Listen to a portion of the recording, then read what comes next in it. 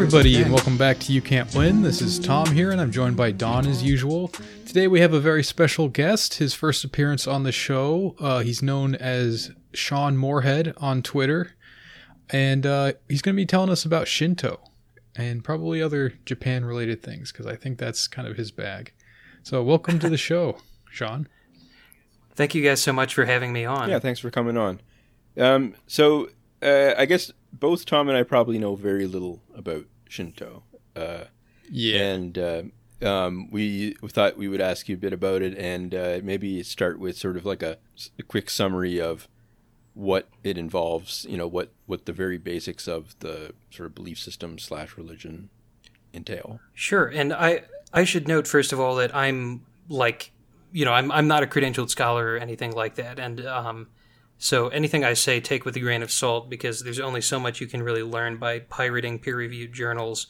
So, right. And you're not like a Shintoist, or you're not a, or I don't not know, as such. And in fact, like I think that most people would assert that it's rather difficult to be unless you're Japanese and living in Japan. Although I think there are some Shinto priests now of non-Japanese background, but the basic irony, well, okay, so Shinto means the way of the gods, and already not liking this. Well, you know, plural and singular are the same in Japanese. All right, so I'm back on board. Could be the way of God. Yeah, there we go. Or the divine way. Mm-hmm. Maybe that's an agreeable compromise. Okay. But the irony that's been observed a million times is that, you know, huge numbers of Japanese people participate in going to Shinto holy sites, shrines, buying, you know, protective amulets, things like that. People will have new cars, new property blessed by priests, and yet less than 5% of the Japanese population actually identifies as Shintoist.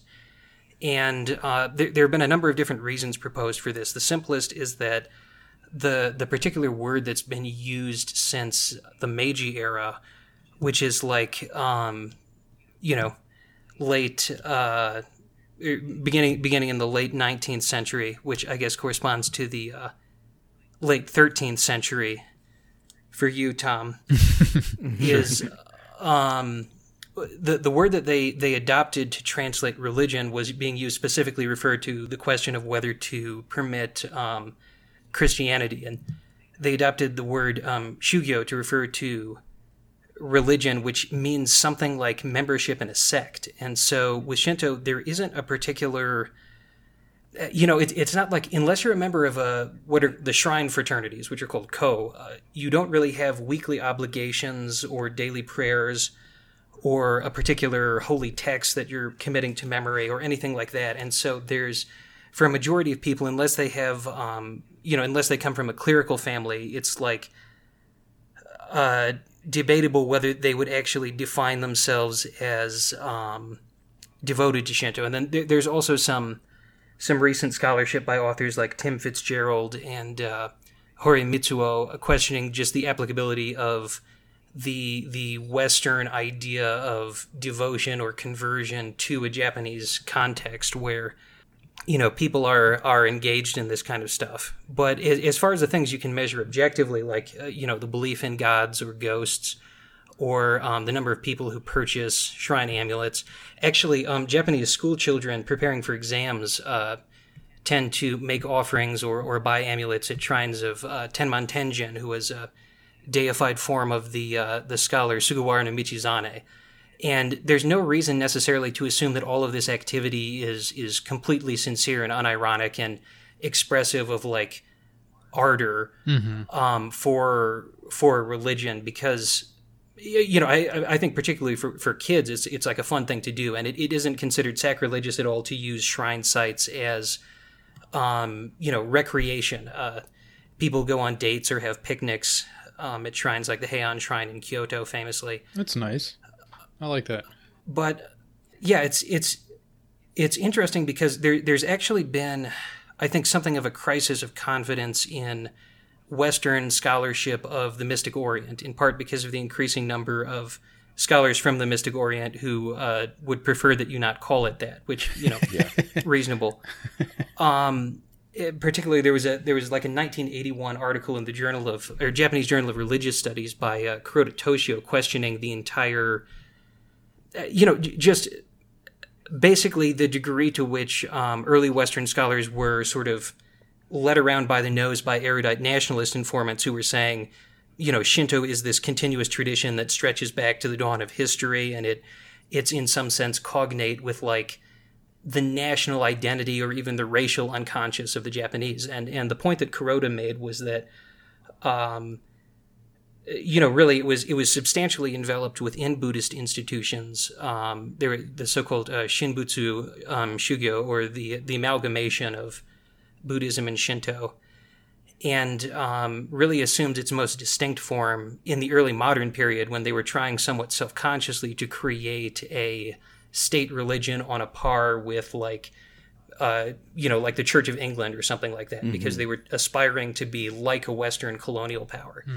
But I think that recently scholars like John Breen and Mark Taewon have argued, to my mind pretty persuasively, that there's been an overcorrection from Kuroda toward denying like basically any kind of continuity. And when I was in school, it was not necessarily uncommon for people to say, there was never anything such thing as Shinto until the early modern period, which I think is something of an overstatement. Mm-hmm.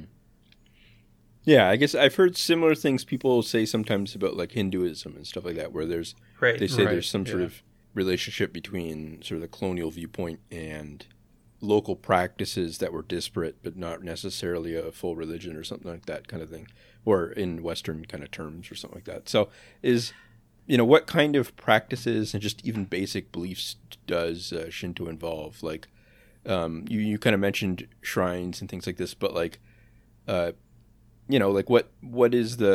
are the sort of key texts and things like that associated with them, or sort of like events?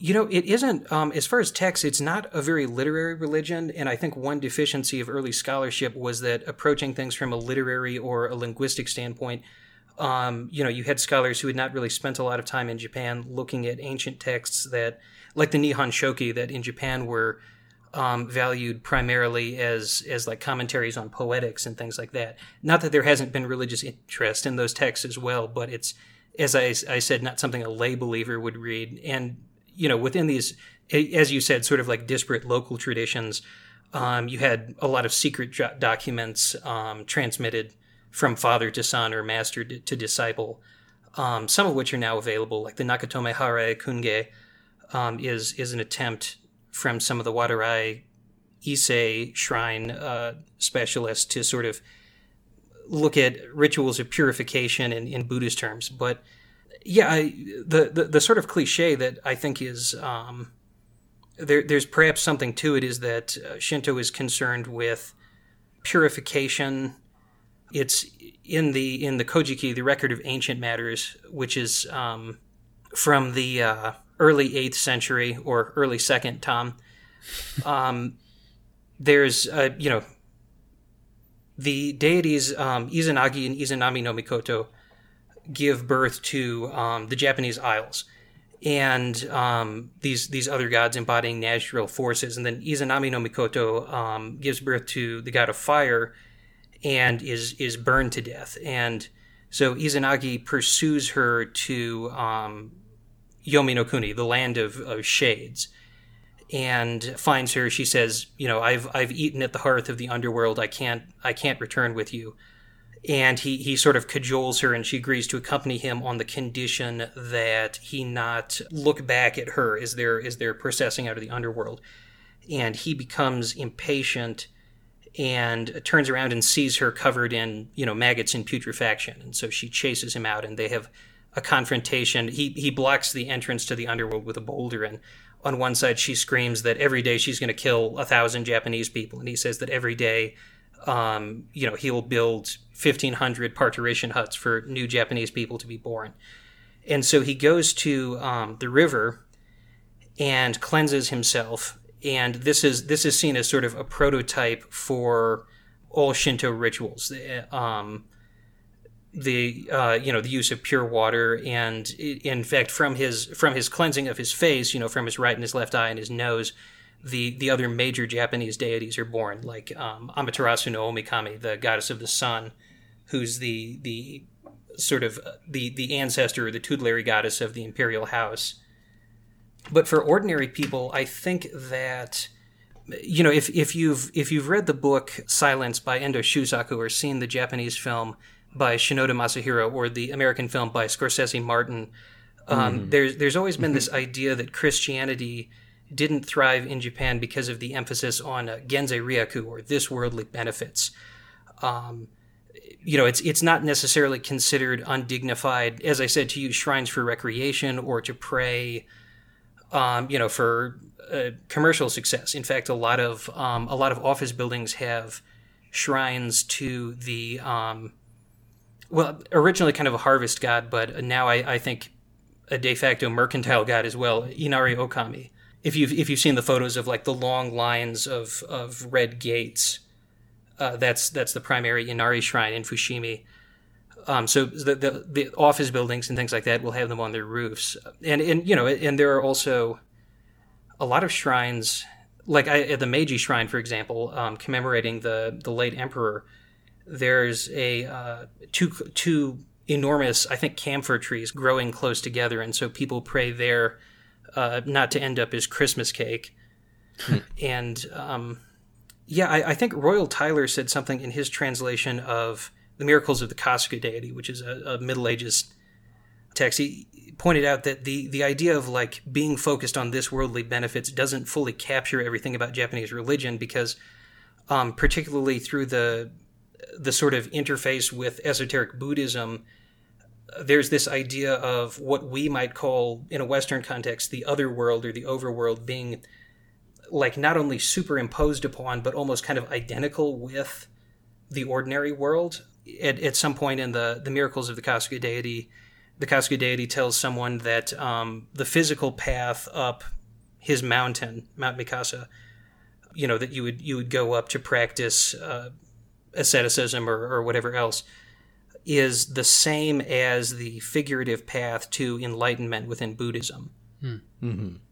Yeah, that makes sense to me, I guess. I mean, the thing with that argument about Christianity not really latching on because of this, just look at Korea. They are right. not averse to the same sorts of things, and Christianity has gotten pretty big there.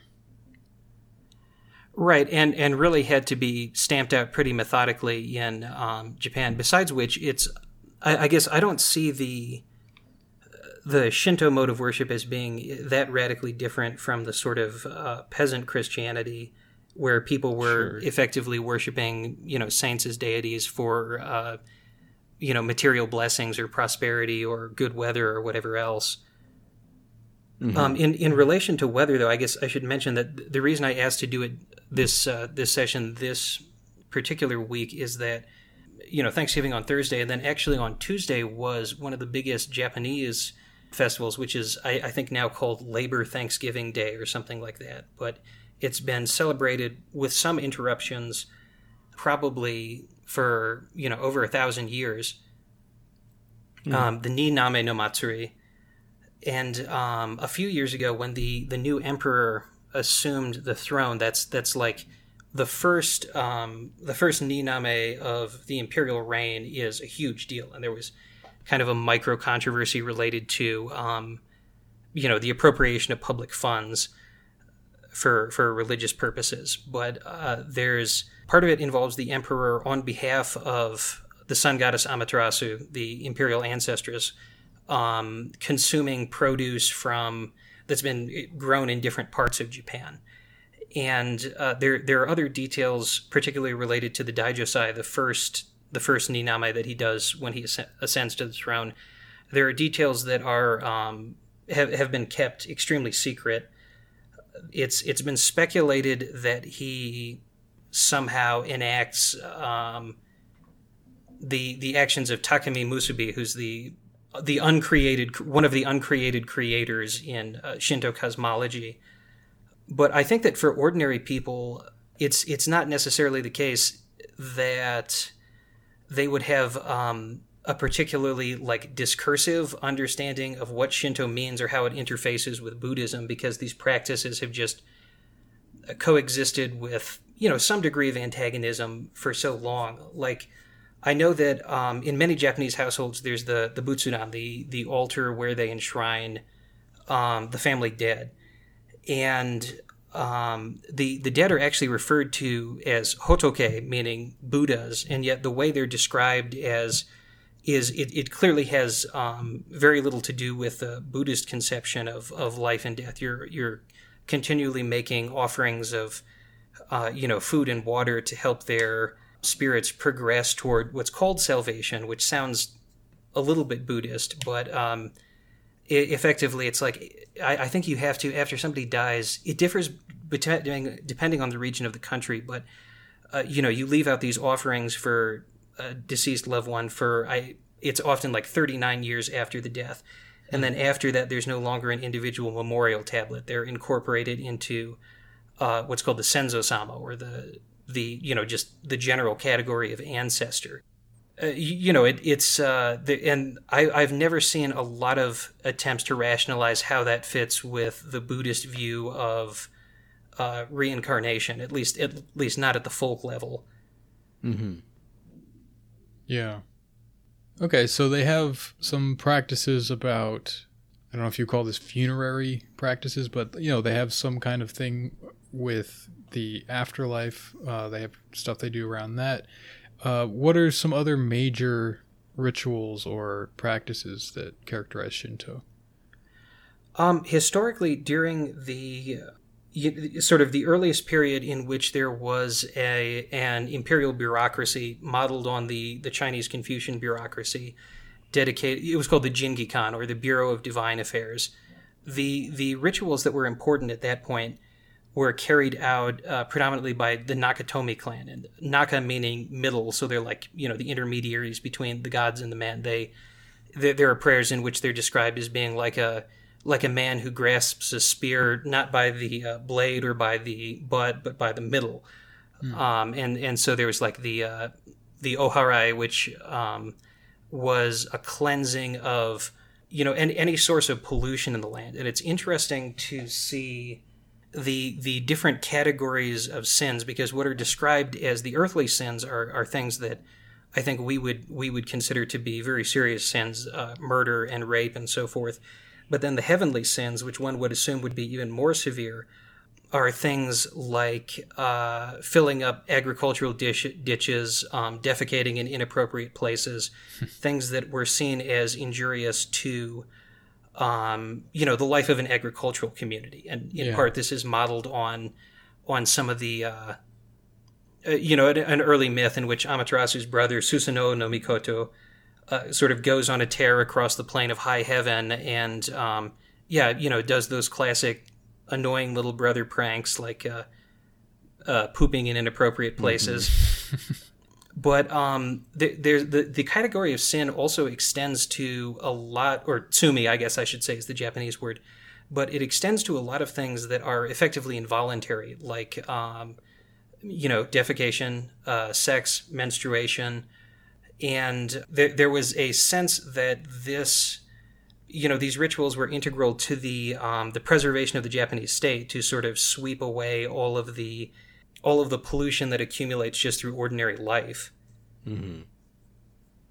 Okay, so and what about the beliefs? I understand that it's a little bit more difficult to say like, oh well, here's the official creed of Shinto, right, or whatever. But like, what if we're speaking about this as a single thing? Like, what are the kind of core definitional principles and beliefs?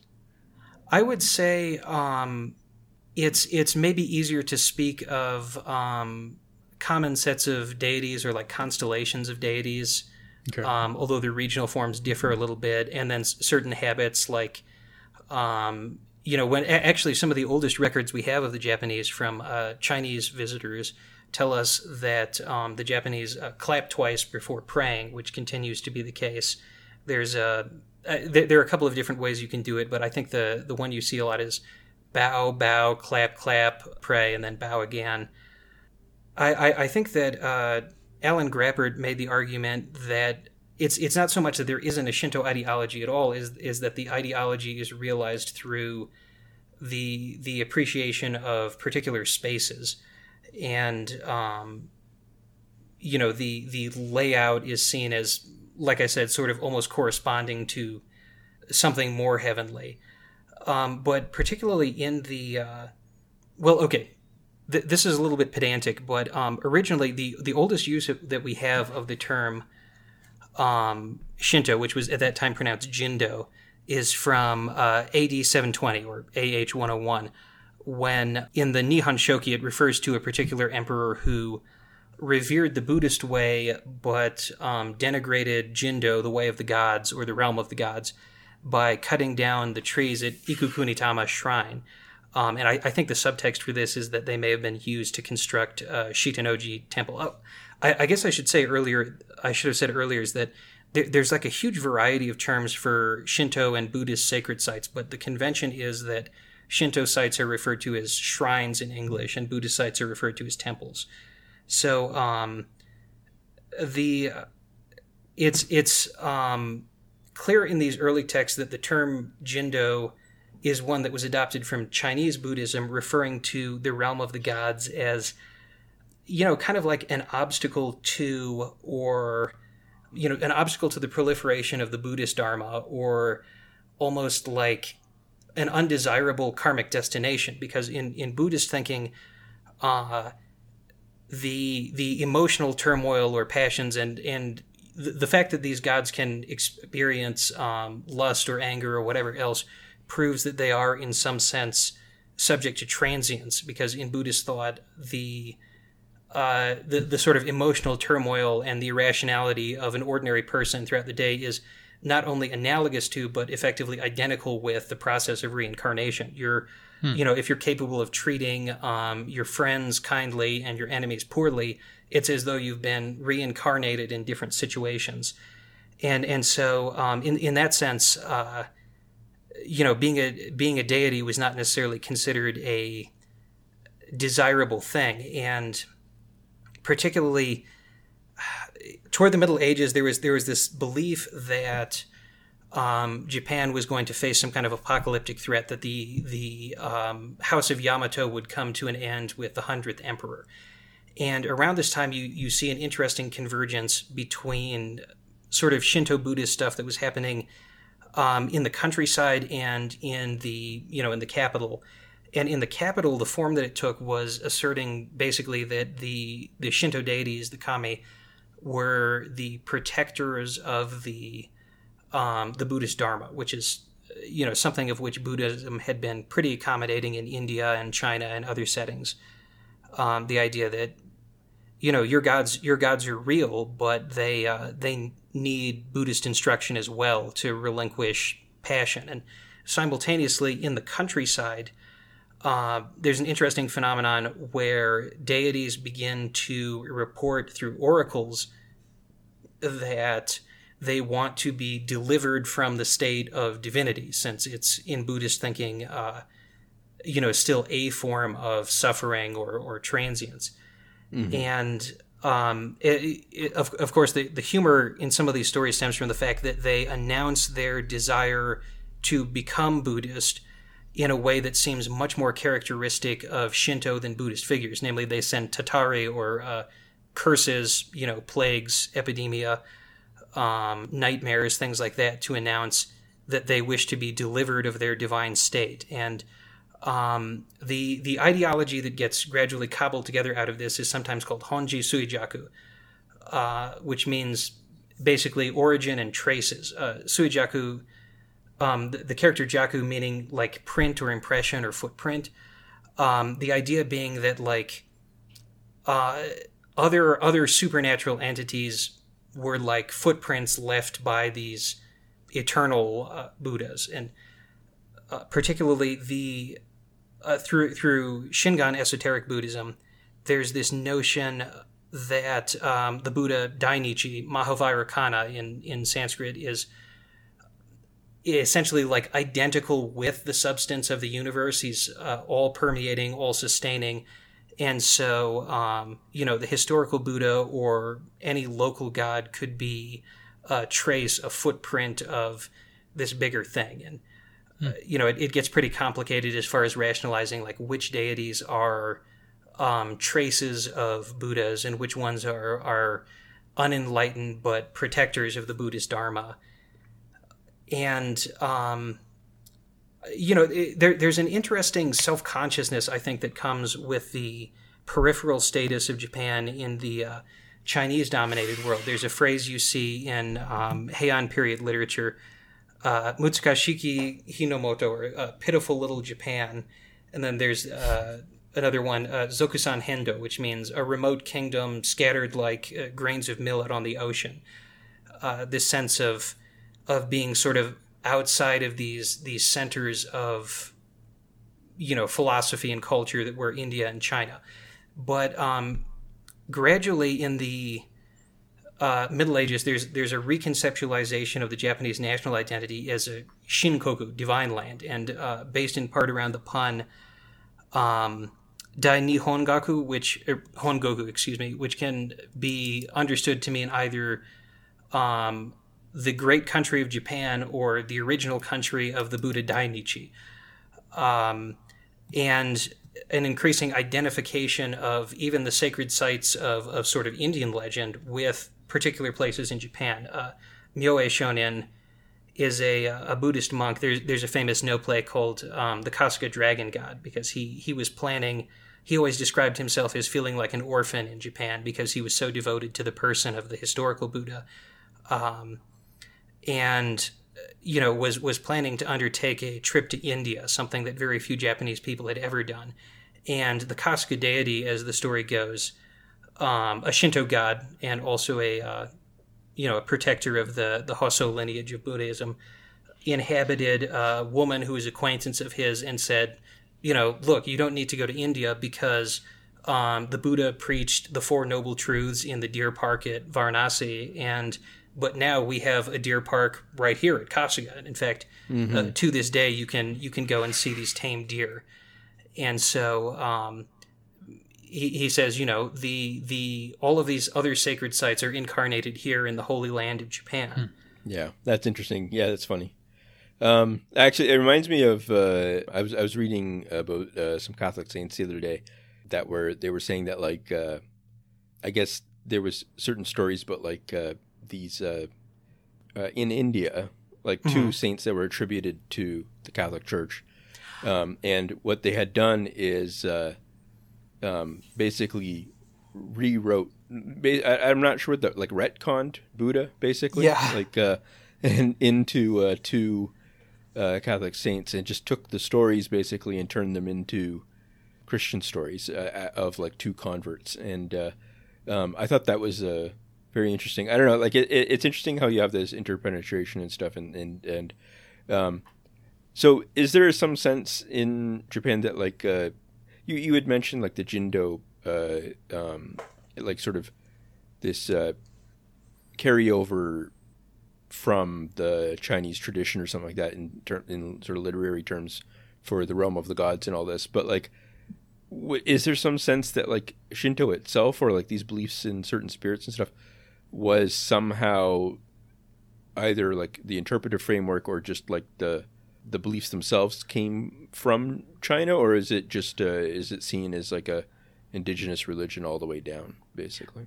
Well, I mean, the nationalists, of course, wanted to see it as purely indigenous, and as I said, sort of like embodying the racial unconscious of the Japanese people, the Yamato people, the Wajin. But it's interesting, and unfortunately, the well is a little bit poisoned on this stuff because during the period of empire when they annexed Korea, there was a lot of research that was carried out, anthropological field work on the similarities between Chinese and Korean and Japanese religion, and in part, this sort of notion of like, hey, you shouldn't resent us annexing Korea because we're cousins from way back. Sure. Yeah. And it's just kind of an unfortunate thing that there's not a lot of, even in Japan itself, my understanding is my access to Japanese scholarship is pretty limited, but my understanding is that since the end of the war, there's been more of an emphasis on like like contrast between Shinto and Western religions. That's something that's of interest to the Japanese as well. But it seems as though there's perhaps more work to be done on the affinities with like, for example, the Ainu ethnic minority in the north of Japan, their religion, or Korean folk religion or Chinese folk religion.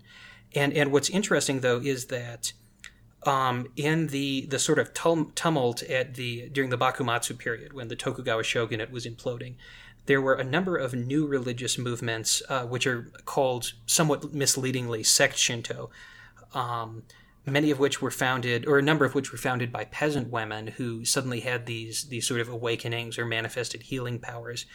And what's interesting is that there are certain conventional aspects to their vocabularies, like they suffered certain kinds of head pains, or there's one woman who was mistreated by her mother-in-law. The mother-in-law, it was like she would get a new wife for her son twice a year for the busiest times of the agricultural calendar, and so this woman was the sixth to marry this man in 3 years, and had sort of like a mental crisis, and then the awakening of this connection with the divine. And what's interesting about this is that there aren't like clear prototypes for this kind of thing, this like peasant healing woman in Japanese history, but there are pretty obvious analogs in Korea, in Okinawa, even as far as like Siberia. And so I think the obvious implication is that there's this buried stratum that's perhaps more continental, that's been continuously present in Japanese religion. Presumably these women in 19th century Japan had no direct contact with like the customs of like Siberian shamans or anything like that. But it's just in all likelihood there had been these kinds of continental flavored local religious phenomena that just are not, or were not noticed by the court historians and sort of the official guardians of Sure. state religion. Mm-hmm. So, more about this sort of like official state religion thing is like the emperor's role, like now, I guess, like Right. nowadays, like in terms of like the Constitution. I don't understand how that works. I'm not sure. It seems confusing to me. I mean, I sometimes think about like Canada's Constitution in a way, like if you sort of trace down the official ideology that we're like sort of supposedly believe it's something that like God empowered this these tribal leaders in Right. ancient in England or something like that, and now the Queen of Canada is also the Queen of England, and she has like basically total power over us, but she's agreed to have a parliament and stuff like. So in Japan it's Republic of Japan, right? Like, so is the emperor still has a formal role though, doesn't he? Or I would say that the emperor's formal role is more limited than that of the Queen of England. I'm honestly like much less read on anything to do with modern Shinto, but historically the emperor had always been sort of a cloistered figure. Like the Emperor Meiji is probably the most, or he probably had the most like personal influence rather than being dominated by a shogun or anyone else of any emperor in like the last 1,000 years, and he was only, I think, photographed probably fewer than 5 times in his whole life. okay, And so the big thing that they did, I think it was kind of ingenious in a way to, like the majority of Japanese had never heard the Showa Emperor Hirohito's voice before the surrender was announced over the radio. And you can find lots of reminiscences from people who were like, "Wow, I thought he would sound more divine." But the very fact that he's the emperor is a little bit more of a public figure now and does functions, I think has done a lot to diminish the sort of like the mystical nature of the chrysanthemum throne. Although I did read somewhere, I have no idea if this is true because I'm my Japanese simply isn't good enough. But I read that the Humanity Declaration that MacArthur had Hirohito give, where he says, I'm not a god. I'm just an ordinary human being. I've read that the Japanese vocabulary is a little bit obtuse, such that they were it supposedly maybe trying to give themselves a little bit of wiggle room, like the average Japanese listener wouldn't even really know what exactly he was denying. And like, you know, there are the ultranationalists who want to restore the emperor to the throne. Actually, a few years ago, the head priest or some high-ranking priest at Yasukuni Shrine, where famously a number of war criminals are enshrined, had to resign because Hirohito himself, after the end of the war, declined to visit the Yasukuni Shrine because he found it distasteful. And none of the subsequent emperors, Heisei or now Reiwa, have ever visited Yasukuni, and so the head priest said something to the effect that that the imperial family is now the enemy of Shinto or something like that, and had to resign for that reason. Mm-hmm. Yeah. So is there something like?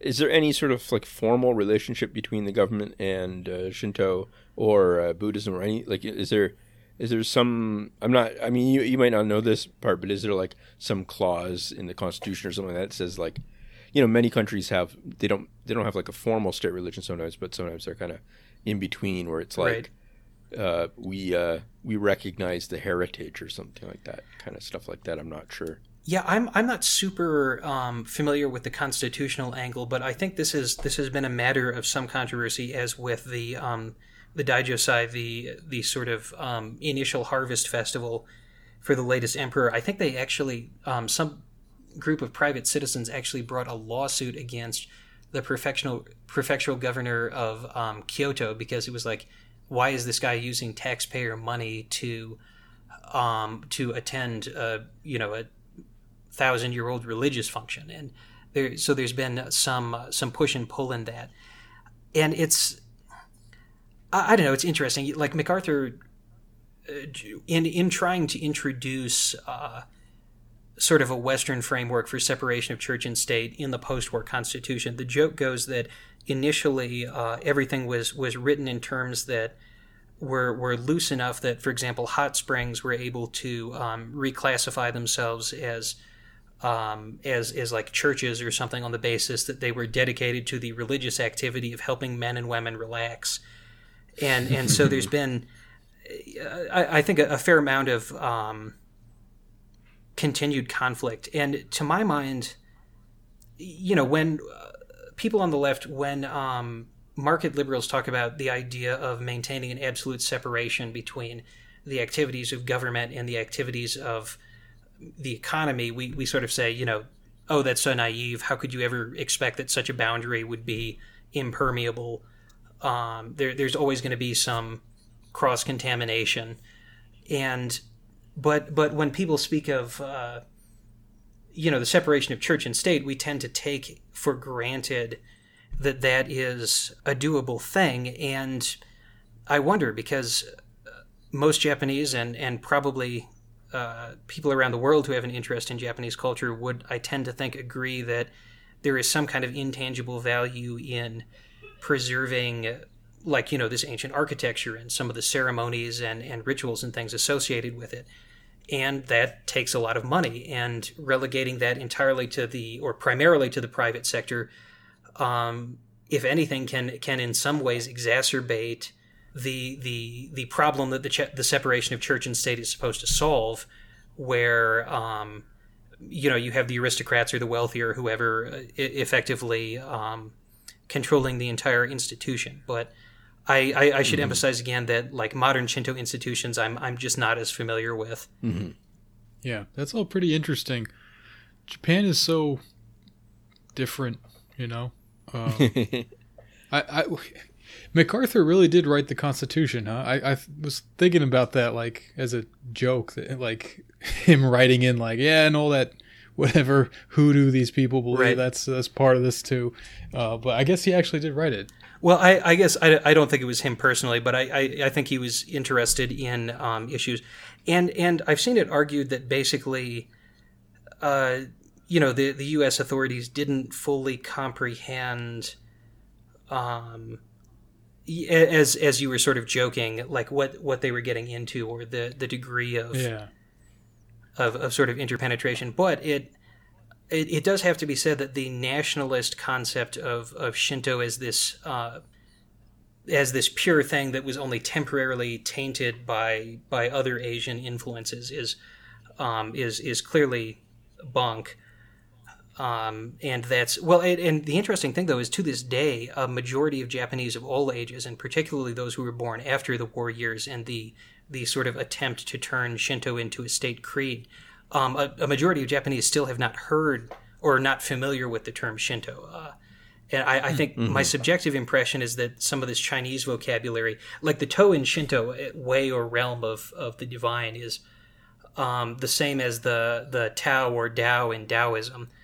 And, really interesting. So it has somewhat the same, like the indigenous Japanese reading of the same characters would be Kami no Michi, and so I think that as a Chinese word, it has somewhat the same feeling that like Latin loanwords do in English, where they feel like German words feel earthier and Latin can feel more technical. So it's I guess maybe the equivalent of coming up to an evangelical and being like, do you believe in dispensationalism? And right.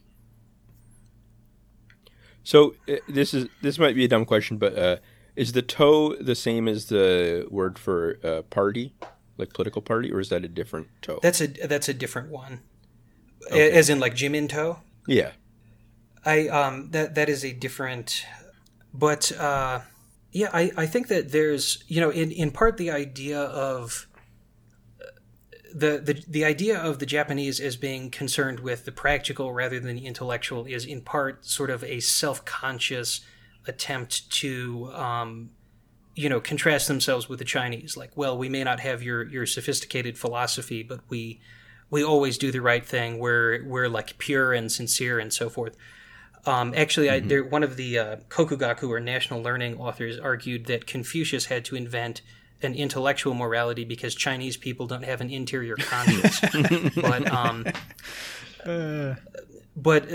So it's, there's a little bit of contrivance there, but I think it is striking that you see among a lot of scholars, just an emphasis on the ordinary process of worship, the doing. Yoshite Shinto is probably the first.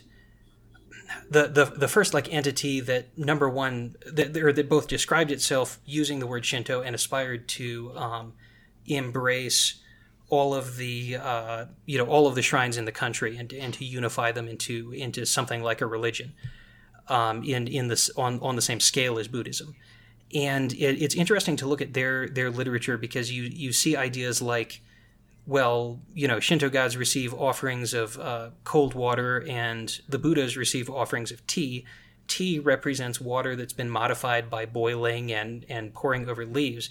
And so that must represent the enlightenment or the wisdom that comes from applied effort and practice, whereas the cold water offered to the Shinto deities must represent, something that was originally pure. And and similarly, the just the idea inherited from esoteric Buddhism that if you say a prayer by a particular patriarch or a particular Buddha, it's as though that person is speaking through you. And I guess like Taoism never had an institutional presence as such in Japan in the way that Buddhism did, but the Japanese inherited from Taoist cosmology the idea that the Tao, it divides into yin and yang, and then in order to provide sort of like a dynamic space for interaction between yin and yang, heaven and earth, that's sort of the role that man plays. It's almost like a tall tree standing out in a field that can sort of provide a way for the electrical charge to pass down from heaven to earth. And so in Yoshite Shinto, there's this idea of like, man is defined by his ability to show reverence through ritual, through acts of charity, and so forth, and through doing. That's pretty interesting. There was a couple of things there that you said that reminded me of things in Islam, and it's not necessarily that like it's the same or something, but it just kind of like rung a bell for me. So choose the water and the tea and the differences there. That just reminded me of it was either a dream that the prophet had, or he ascended to heaven and then this occurred there. But he was offered by an angel. In one hand, the angel had a vessel of milk, and in the other hand, a vessel of wine, and the prophet chose milk. And that's commonly interpreted to be choosing purity, you know? And so like this, and he's being given this religion in a sense, you know? I think this is when he ascended to heaven, because that's also where he negotiated the number of prayers and all this sort of thing. So I believe that that's sort of like the religion is pure, milk is pure. There's that sense of like the water that you were describing. Yeah, shoujo or purity, and other values like sincerity, simplicity. I think those are ones that receive a lot of emphasis in Shinto and also in Islam. Yeah, for sure. But yeah, I don't know. This sounds interesting. I like the, we have this concept of an organized religion, and this seems to operate without a lot of those trappings and without a lot of the structures of that. And you've described how Buddhism and other traditions have kind of like interpenetrated with Shinto. That's always really interesting to see, I think. Particularly, I think that there's no such thing as a perfectly tolerant religion in practice, because obviously religion has to be carried out by imperfect humans. But Mahayana Buddhism, which is the variety that's practiced in Japan, is like, if you've ever met super serious white Buddhists who will be like, well, Buddhism isn't a religion, it's a way of life, and it's like open to rational questioning and stuff. They tend to hate Mahayana Buddhism because it's a little bit more, it's more religious, more evocative of like sort of colorful peasant festivities and things like that. But there's this notion of the ultimate unattainable truth being sort of non-dual, meaning there's like the absolute truth of the Buddhist Dharma, and then there's the provisional truth, which you could almost, if you were being cute, you could call dialectical, because it's like the truth as subject to competing social forces, or as appropriate for a particular place and time. And and this became a way of reconciling the obvious differences between Buddhism as it existed in places like Japan and China and Korea, and Buddhism in India. Is you just say, well, why did the old masters do things differently than the new masters? Well, if a duck is cold, it dives under the water. If a rooster is cold, it flies up a tree. So there is a little bit of latent condescension, I think, toward the indigenous deities as being inferior to the Buddhas, but also a certain degree of accommodation, because all of the sort of socially conditioned ways that people express the truth, it's ultimately the contradictions exist because of language or because of the limitations of human perception, so there's the apparent duality between Buddhism and Shinto is really illusory, is what the argument would go. Sure. Yeah. More social and political, perhaps. Right. Yeah, I remembered what I was trying to say earlier. When you were describing the conceptualization of man as kind of a conduit between heaven and earth, right, and being like a tree, in Islam, or actually in the Quran, man is referred to as a khalifa in the same way. Like, that's the same word for like caliphate. It's the same word. It's the same concept. It means like someone who is sent like as an envoy, or as like I think jurisprudent is a word I've heard before. Someone who kind of like is not the sovereign himself, but acts on his behalf, kind of like as a caretaker for the true ruler. Right. I don't know. I just saw some resonance there that is interesting to me. I guess that does remind me, speaking of that intermediary role, I should note that although we tend to think of polytheism in relation to like the very sort of lavish images of Roman or Greek deities, Shinto isn't completely aniconic, but historically there are different objects. They're now called Go Shintai, that are inside the shrines, that are thought of, I think, as sort of like temporary abodes or like a foothold for, this divine force to inhabit temporarily. Actually, John K. Nelson's book, Year in the Life of a Shinto Shrine, based on field research he did in Sui Shrine in Nagasaki, he spoke to one of the priests who said, one of the Goshintai at the shrine, like when they transfer it to a temporary facility for festivals, he said it's about the shape and the size and the weight of a Christian sculpture, and he speculated that perhaps a Christian church had been looted during one of the periods of persecution, and they appropriated a cool statue of the Virgin Mary or somebody else to enlist in this capacity. But that's I guess I should say in that connection, this isn't really related to what you were saying before, but there's modeled, I think, on the procession of the deity Yahata no Kami from Kyushu in the south up to the imperial capital in Nara. There's this tradition at festival times of removing the Goshintai, the temporary abode of the deity, and you do this behind folding screens to obscure everything from the sight of the public, and they put them in a temporary abode called a mikoshi, which are sort of like a palanquin, and then the neighborhood men hoist them on their shoulders and just like tear ass up and down the streets of the town. It's actually, for whatever reason, considered obligatory to jostle the palanquin somewhat, out having fun. Let him know who's boss, I guess.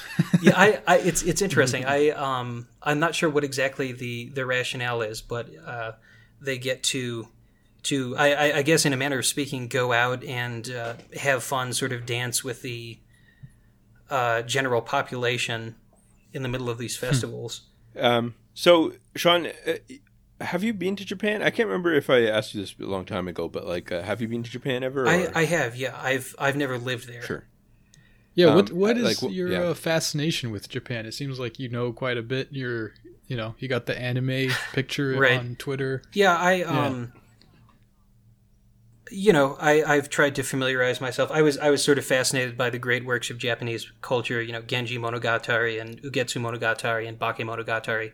But going over there, it is like there's the sort of particularity of Shinto, the fact that, or the part of it that has to do with the Japanese landscape. And it was very interesting to see the mountains, because I grew up in the Elk Mountains and on Colorado's west slope, and these very jagged pinnacles like the Rockies, and the sacred mountains that I'd read described so much, when you see them, they're much smaller and they tend to be covered in vegetation. I think there's maybe a connection to fertility or life force or something. These sort of gentle conical mounds that are covered in green, but they really are quite an impressive presence, because I think precisely because, whereas a mountain like the Rockies, they're always a little bit distant, and if you actually climb them, then they gradually decompose into a pile of rocks. Whereas with these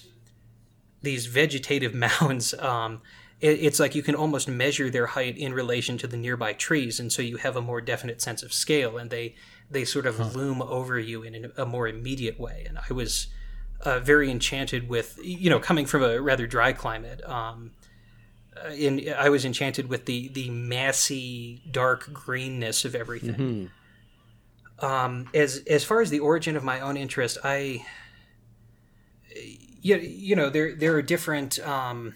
Everything feels so self-referential. Like, you see a film by Kurosawa. I saw Rashomon when I was a teenager or whatever, and then that leads to you seeing other Japanese films, and then in those films you see the representations of painting or theater or religion or whatever else. And I also, my actual education is in linguistics, and I had friends who taught English over there.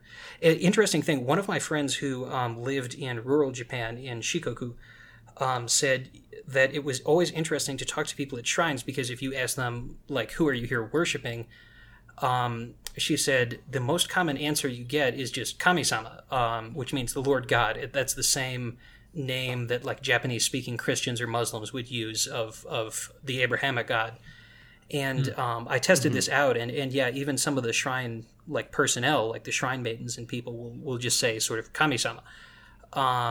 Possibly an answer, maybe hoping to blow off a foreigner or not give something super specific. Sure. The interviews you read in books like Nelson's in the Life of a Shinto Shrine that I read earlier, there's an interesting kind of,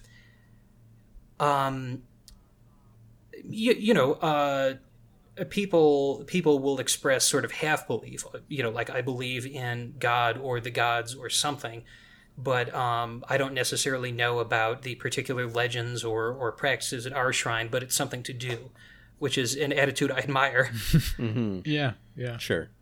Yeah, so how long were you in Japan for when you visited? I've been a few times. I think the longest I spent was like 3 or 4 weeks once. Oh, and wow. It's yeah. There's so much just in kind of the Kansai, the heartland around like Kyoto and Nara. There's so much to do and so much to look at. That's where the Ise Shrine is, the shrine of the sun goddess, which is actually reconstructed every 20 years. They have like adjacent sites within the shrine, and one of them is empty at any given time. And so every 20 years they tear it down and construct a new shrine at whichever site was unoccupied previously. Oh, crop rotation. Right, exactly. It's interesting because if you read the oldest text, it's clear that the tutelary god of the imperial house was originally probably Omononushi, who's associated with Mount Miwa in Nara. But at some point, some emperor or other said that he was getting a little bit antsy sitting in the capital, which I think at that point was Hase, with multiple powerful deities, and so he said, we have to relocate one of the major deities outside of the imperial palace. And from that, they used to rotate the capital when the emperor died as well. But from that capital, Ise Bay to the east was where the sun appeared to rise out of the bay, and so they relocated. And the story goes that they also that the grain goddess Toyuuke was also sent there as just sort of a friend to keep Amaterasu company in Ise. Yeah, I mean the closest I got is on the way back from Shanghai. I flew. They like flew close to Japan, I guess. Like we were over Japan and flew close to Tokyo Bay, I guess, and like I got to see like the lights of the city and stuff. But like I think that's about it. That's it. So I'm curious. What did you see like particular religious sites in Shanghai? I'm not very familiar with Chinese religion at all, apart from Taoism. Yeah, I saw one Buddhist temple in Shanghai, the Jing'an Temple. I saw a few different like gardens. I'm not sure really how the religion works for that, but I think they were like Buddhist gardens and things like that, like in Suzhou. And I did see some different like temples and stuff in Beijing, and I don't know a lot about Chinese Buddhism or anything like that, so it didn't really, and I was also like a very hardcore atheist at the time, so it was kind of lost on me, a lot of that stuff. But I don't know, it was interesting. And yeah, so I also went to I went to a temple. I can't remember what it's called now, but like Putuoshan, I think it's called, or something like that.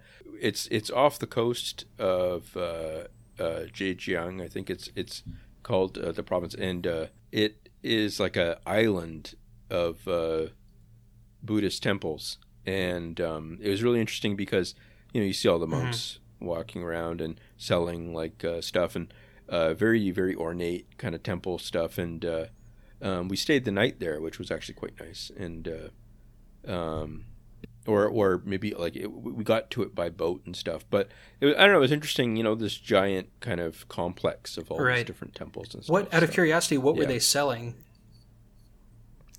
So, like, they would make, like, cloth bags and stuff like that, and, like, little trinkets and stuff, and I think that was sort of like, the temple's way of making some income and stuff off the tourists, and a lot of people I know that were there bought, like, cloth bags off them that had little Buddhist symbols on them and stuff, and and also like wraps, I guess, like wrap dresses or something like that, like clothing, and yeah, it's just stuff like that. I don't know. It was interesting. Yeah. So there's sort of, as I said before, that dimension to Shinto as well, selling scrolls or amulets or other things. Actually, the god Inari Okami, it's a friend of mine joked, watch the prices on the vending machines as you go up Mount Inari, because you go up through these red gates, and it's a mountain that's ostensibly so sacred that there can't be an outhouse or anything like that, but there are vending machines, and as you go from the bottom all the way to the top, at the top the price is like triple what it is at the bottom or something like that. Sure. And there are sort of like commercial districts nearby, particularly with Fushimi Inari.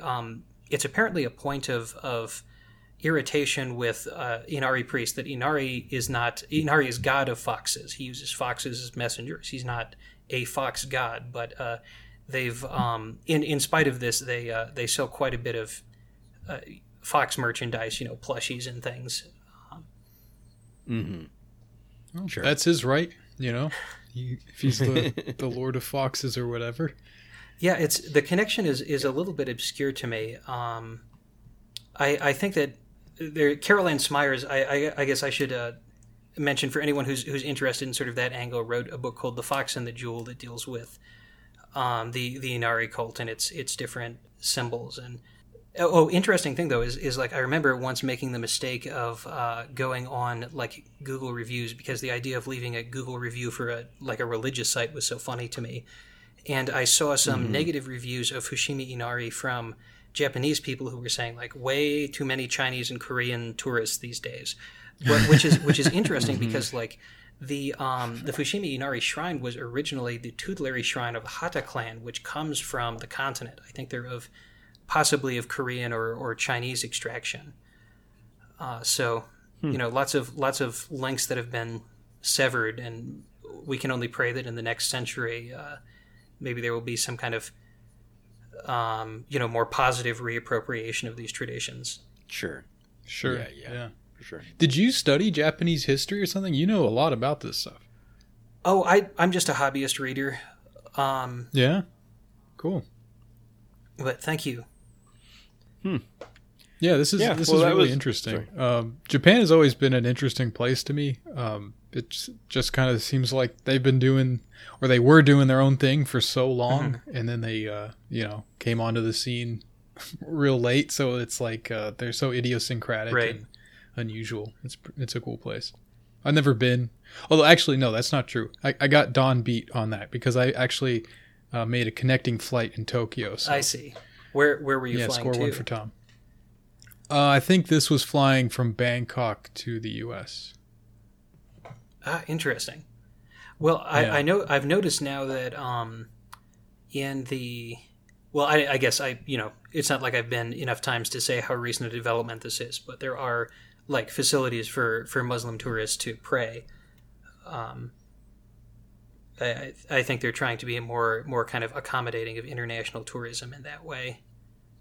Sure. Yeah. I saw some, like, it was a Vice documentary or something on YouTube about like a Japanese imam and sort of like the, what is his daily life like? What's it like trying to organize like a prayer group, in Japan and everything. And it seems like it was like maybe roughly half of the people there, half of the Muslims were Japanese and the other half were, foreigners of whatever extraction. It didn't seem like there was any specific like community, like a Muslim, like I know in Korea, there's a fair number of Turks. So like the majority of Muslims there are Turkish. I didn't get the sense in Japan that there was anything like that. Yeah, I guess immigration has sort of been a red line for them for a long time. You do see Turkish people in Tokyo, but the country is like overwhelmingly Japanese. So, but I think there were actually even before the modern era, there was like a small population of Japanese Jews, and I don't remember the circumstances under which they settled, but it always made me wonder about the difficulties of keeping like kosher or halal in a country where it's like so, pork and eel and other things are so pervasive. Yeah, for sure. And there's no like vegetarian tradition in like any of those local religions or anything, is there? I mean, Buddhism, like Buddhist temple cuisine, is supposed to be vegetarian, Buddhism, but it's That's like true. In practice, the degree to which that's kept, I think, is pretty variable, and I have been told that it's extremely difficult to be a vegetarian in Japan unless you're just living at a monastery. Yeah, like even a bowl of soup, you're getting pork in the broth, Right. But there is this interesting strand of Buddhism in Japan where, well, and this is mainly associated with Amida or so-called Pure Land Buddhism, the notion that mankind's karma has declined to the point that it's no longer even possible for people to be devout enough to, or summon the concentration necessary to become enlightened or to engage in meditation, and so there's this, which exists also in Theravadan Buddhism in India, but the idea that like the Buddha of the past has been gone for over 1,000 years now, and the Buddha of the future is millions of years off, and so what does one do in the meantime? And this, particularly in Japan, this notion of we're this pitiful little people. We don't really have the spiritual capacities for meditation, so we're just gonna trust in the Buddha of infinite light and to reincarnate us somewhere where it's just easier to be a good Buddhist. And that's part of the context, I think, for the idea of the Shinto deities. A phrase from Taoism, Wako Dojin, meaning dim your light, mingle with dust, interpreted to the idea that like the Buddhas are so pure that they have to come to us in a reduced form. Although over the course of Japanese history, you have different groups contesting this and saying, well, no, actually the Buddhas are manifestations of the Shinto gods rather than the other way around. Mm-hmm. Sure. All right. Well, I guess that will wrap it up for that part of the podcast, and we'll jump into a few questions here to close it out. So let's see. This one is from Funko Fred. Are those of us on the hashtag #WhoCareGrind victims of the fluoride stare? So Sean, you know about Who Care, right? Big Dave's thing, his movement that's taken over the world. Yes, peace be upon him. Yeah, I don't know. I guess we're all victims of the fluoride stare. I don't know. No, I feel like the Who Care. It's like you listen to something and then go, I don't care, kind of thing. So it's not really fluoride stare. Fluoride stare is more like unthinking agreement kind of thing. Like it's more like being pulled around by the nose or something like that kind of thing. It's not like. I think the Who Care is more like a skeptical, just in it for the Bants thing. Sure. So. Yeah. The next question here from Not Self. What's your favorite poem? Let's see. I'm not really a big poetry guy typically. I don't know. What do you got? I guess I would say Langston Hughes's poem. I think it's called something like I Too Sing America or something like that. I Sing America, something like that. Right. And I don't know. I really like that one. So yeah, there's ones that I like. They just don't kind of like stick in my mind. The only one that really like comes to mind is one that I read in high school, which is like the Alfred J. Prufrock poem by Thomas Eliot. I remembered that one just really struck me. I really liked that one. But I don't know if that would be like my favorite. It's just the one that comes to mind. Mm-hmm. I found a haiku that I've always liked. It says, "A calm moon, walking home, the gay boy frightened by the howling of foxes." All right. Good times. That's actually by Matsuo Basho, who more famous for his the old pond, the frog jumps in, the sound of water. Mm-hmm. All right. Okay, so we got a question here from Born to Ready. Are these people actually descended from Alexander the Great? And we got a link to the Wikipedia for the Kalash people. I think these are... Okay, it says they're in Pakistan. They're a Dardic Indo-Aryan indigenous people. If these are the people I'm thinking of, I'm not going to read this whole thing now, but there are groups of people in Pakistan and Afghanistan that claim lineage back to Alexander the Great. And I think there's actually some genetic evidence that sort of shows this to have some merit too. But I think it's mainly based on the fact that they're like lighter skinned and have have blue eyes and stuff like that. But the idea, I guess, is that Alexander the Great's army, like, he left some soldiers there and they kind of settled in and assimilated into the local people and stuff. Sure. So, yeah, I don't know. Take their word for it. Sure. Oh, Sami says nope. He's from Kashmir. He's also Dardic, so I don't know if this is some kind of Balkan like style ethnic rivalry thing. Sure. Grevling says, "How about these people?" And he refers to the Macedonians, and Sami also says no. So, all right. Okay. Fair enough. All right. Okay, so Maximo Roboto here says, Don, I once asked you about Newfoundland being a victim of Canadian imperialism and deserving NATO intervention on its behalf. Turns out this was a historical Comintern view. And so we have... Oh, really? Yeah, we have something here. It's like a screenshot of a book or something. It says, Comintern information material on Canada reaffirmed the Dominion to be an imperialist country of secondary rank, possessing its own independent imperialist ambition. Canada had colonial interests in Latin America and Newfoundland, represented by the Royal Bank of Canada, and the bank was symbolic of Canada's imperialist goals and the power of finance capital.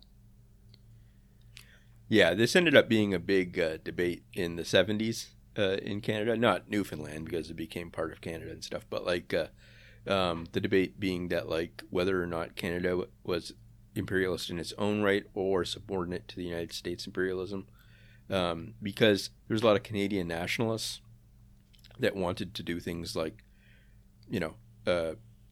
sever trade relations with the United States and all that kind of stuff.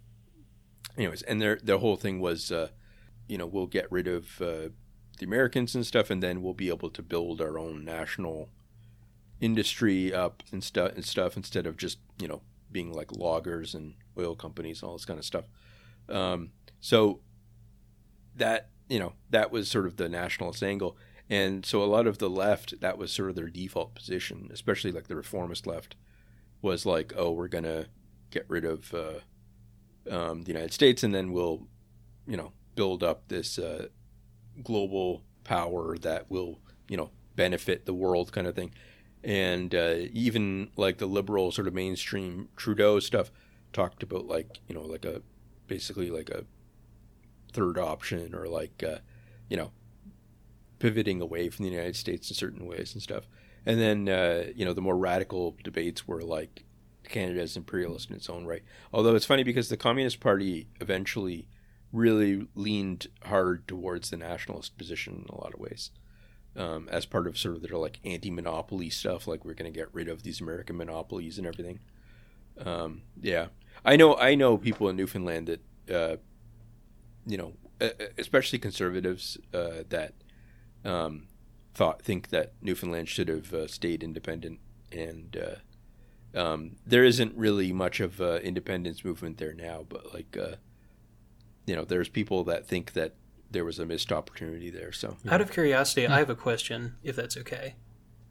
Yeah, please. What is the Canadian equivalent of like, the Latin American Yankee as a term of disparagement for Americans? That's a good question. Oh, I don't know. I mean, people do say Yankee. But like people just say, I guess, like American or I don't know. There's no. I'm not sure. I'm not sure. Do they say I don't think yank? they're- yeah. Like, Brits will say yank. Yeah, we'll say yank. Like, Brits will say yank. Yeah, we'll say Yanks. Yeah, Yeah. we'll say Yanks sometimes. Or say Yankee, but like, no, I think part of it is that like Canada is so close to the United States culturally now that like I don't know, it seems silly sometimes when American people kind of are anti-American, kind of like in an extreme way or something like that. I don't know. It just ends up sounding a bit silly because, I mean, it sounds sillier as time goes on. In the '80s and stuff, this was a very big issue, like all the anti-free trade stuff and that, and then around NAFTA and stuff, and then once the Liberals signed on to NAFTA after they were elected on the platform of getting rid of it, the debate sort of faded from the mainstream. So yeah, so now more and more like it seems weird to kind of get, to be too critical of the Americans in different ways, just because unless it's like it was through like Trump or something, like being anti-Trump or something. So I saw a protest. Someone took pictures of a protest of a town about like an hour north of me, where people were chanting, or like they had signs or something that said "Let's go Brandon," which is like really sad. Like Canadians being conservatives who hate Joe Biden or something like that, or like it's like. I don't know. Yeah. There's not much. I don't know. I totally missed the boat on what that was about or what that means or whatever. It just means fuck Joe Biden. Yeah, there was like I don't know. I feel that the right is sort of the maiming ability is sort of deteriorating. There's nothing that's as punchy as like "Oh Bungler," but there was Sure, like a football match or something where the crowd was chanting "fuck Joe Biden," and the TV announcer said like, "Oh, I think I hear them saying, 'Let's go Brandon.'" Oh, okay. And so conservatives, yeah, I think it was like a NASCAR thing or something, and like, and yeah, like the woman said that, and so now people, but there's like T-shirts everywhere and signs and stuff. I don't know, it's very sad. So songs, too, and just like I don't know, and it's sort of like, it's like an inside joke, but it's pretty, I don't know, it's pretty lame. So yeah, it is kind of lame, yeah. but like Mao said, "Let 1,000 flowers bloom." Yeah, 100. Yeah. Okay, well, why don't we wrap it up there, I guess, and yeah, sure. That was interesting, sure. Man. I could go on. I could just listen to you talk about this stuff for forever, Sean. That's interesting. Yeah, I'm really glad we finally got you on, Sean, and that was fun. So I'm glad that you were able to. I really appreciate that. Yeah. Thank you guys both. Cool. Yeah. Cool. Yeah, guys. So if you enjoyed this episode and you'd like another, how do I do this anymore? If you like this episode and you want a weekly episode of You Can't Win, subscribe to our Patreon, and you'll get that as well as access to our Discord, where you can send in questions that we'll ask on the episodes. Yeah, thanks for listening, and we'll catch you next week.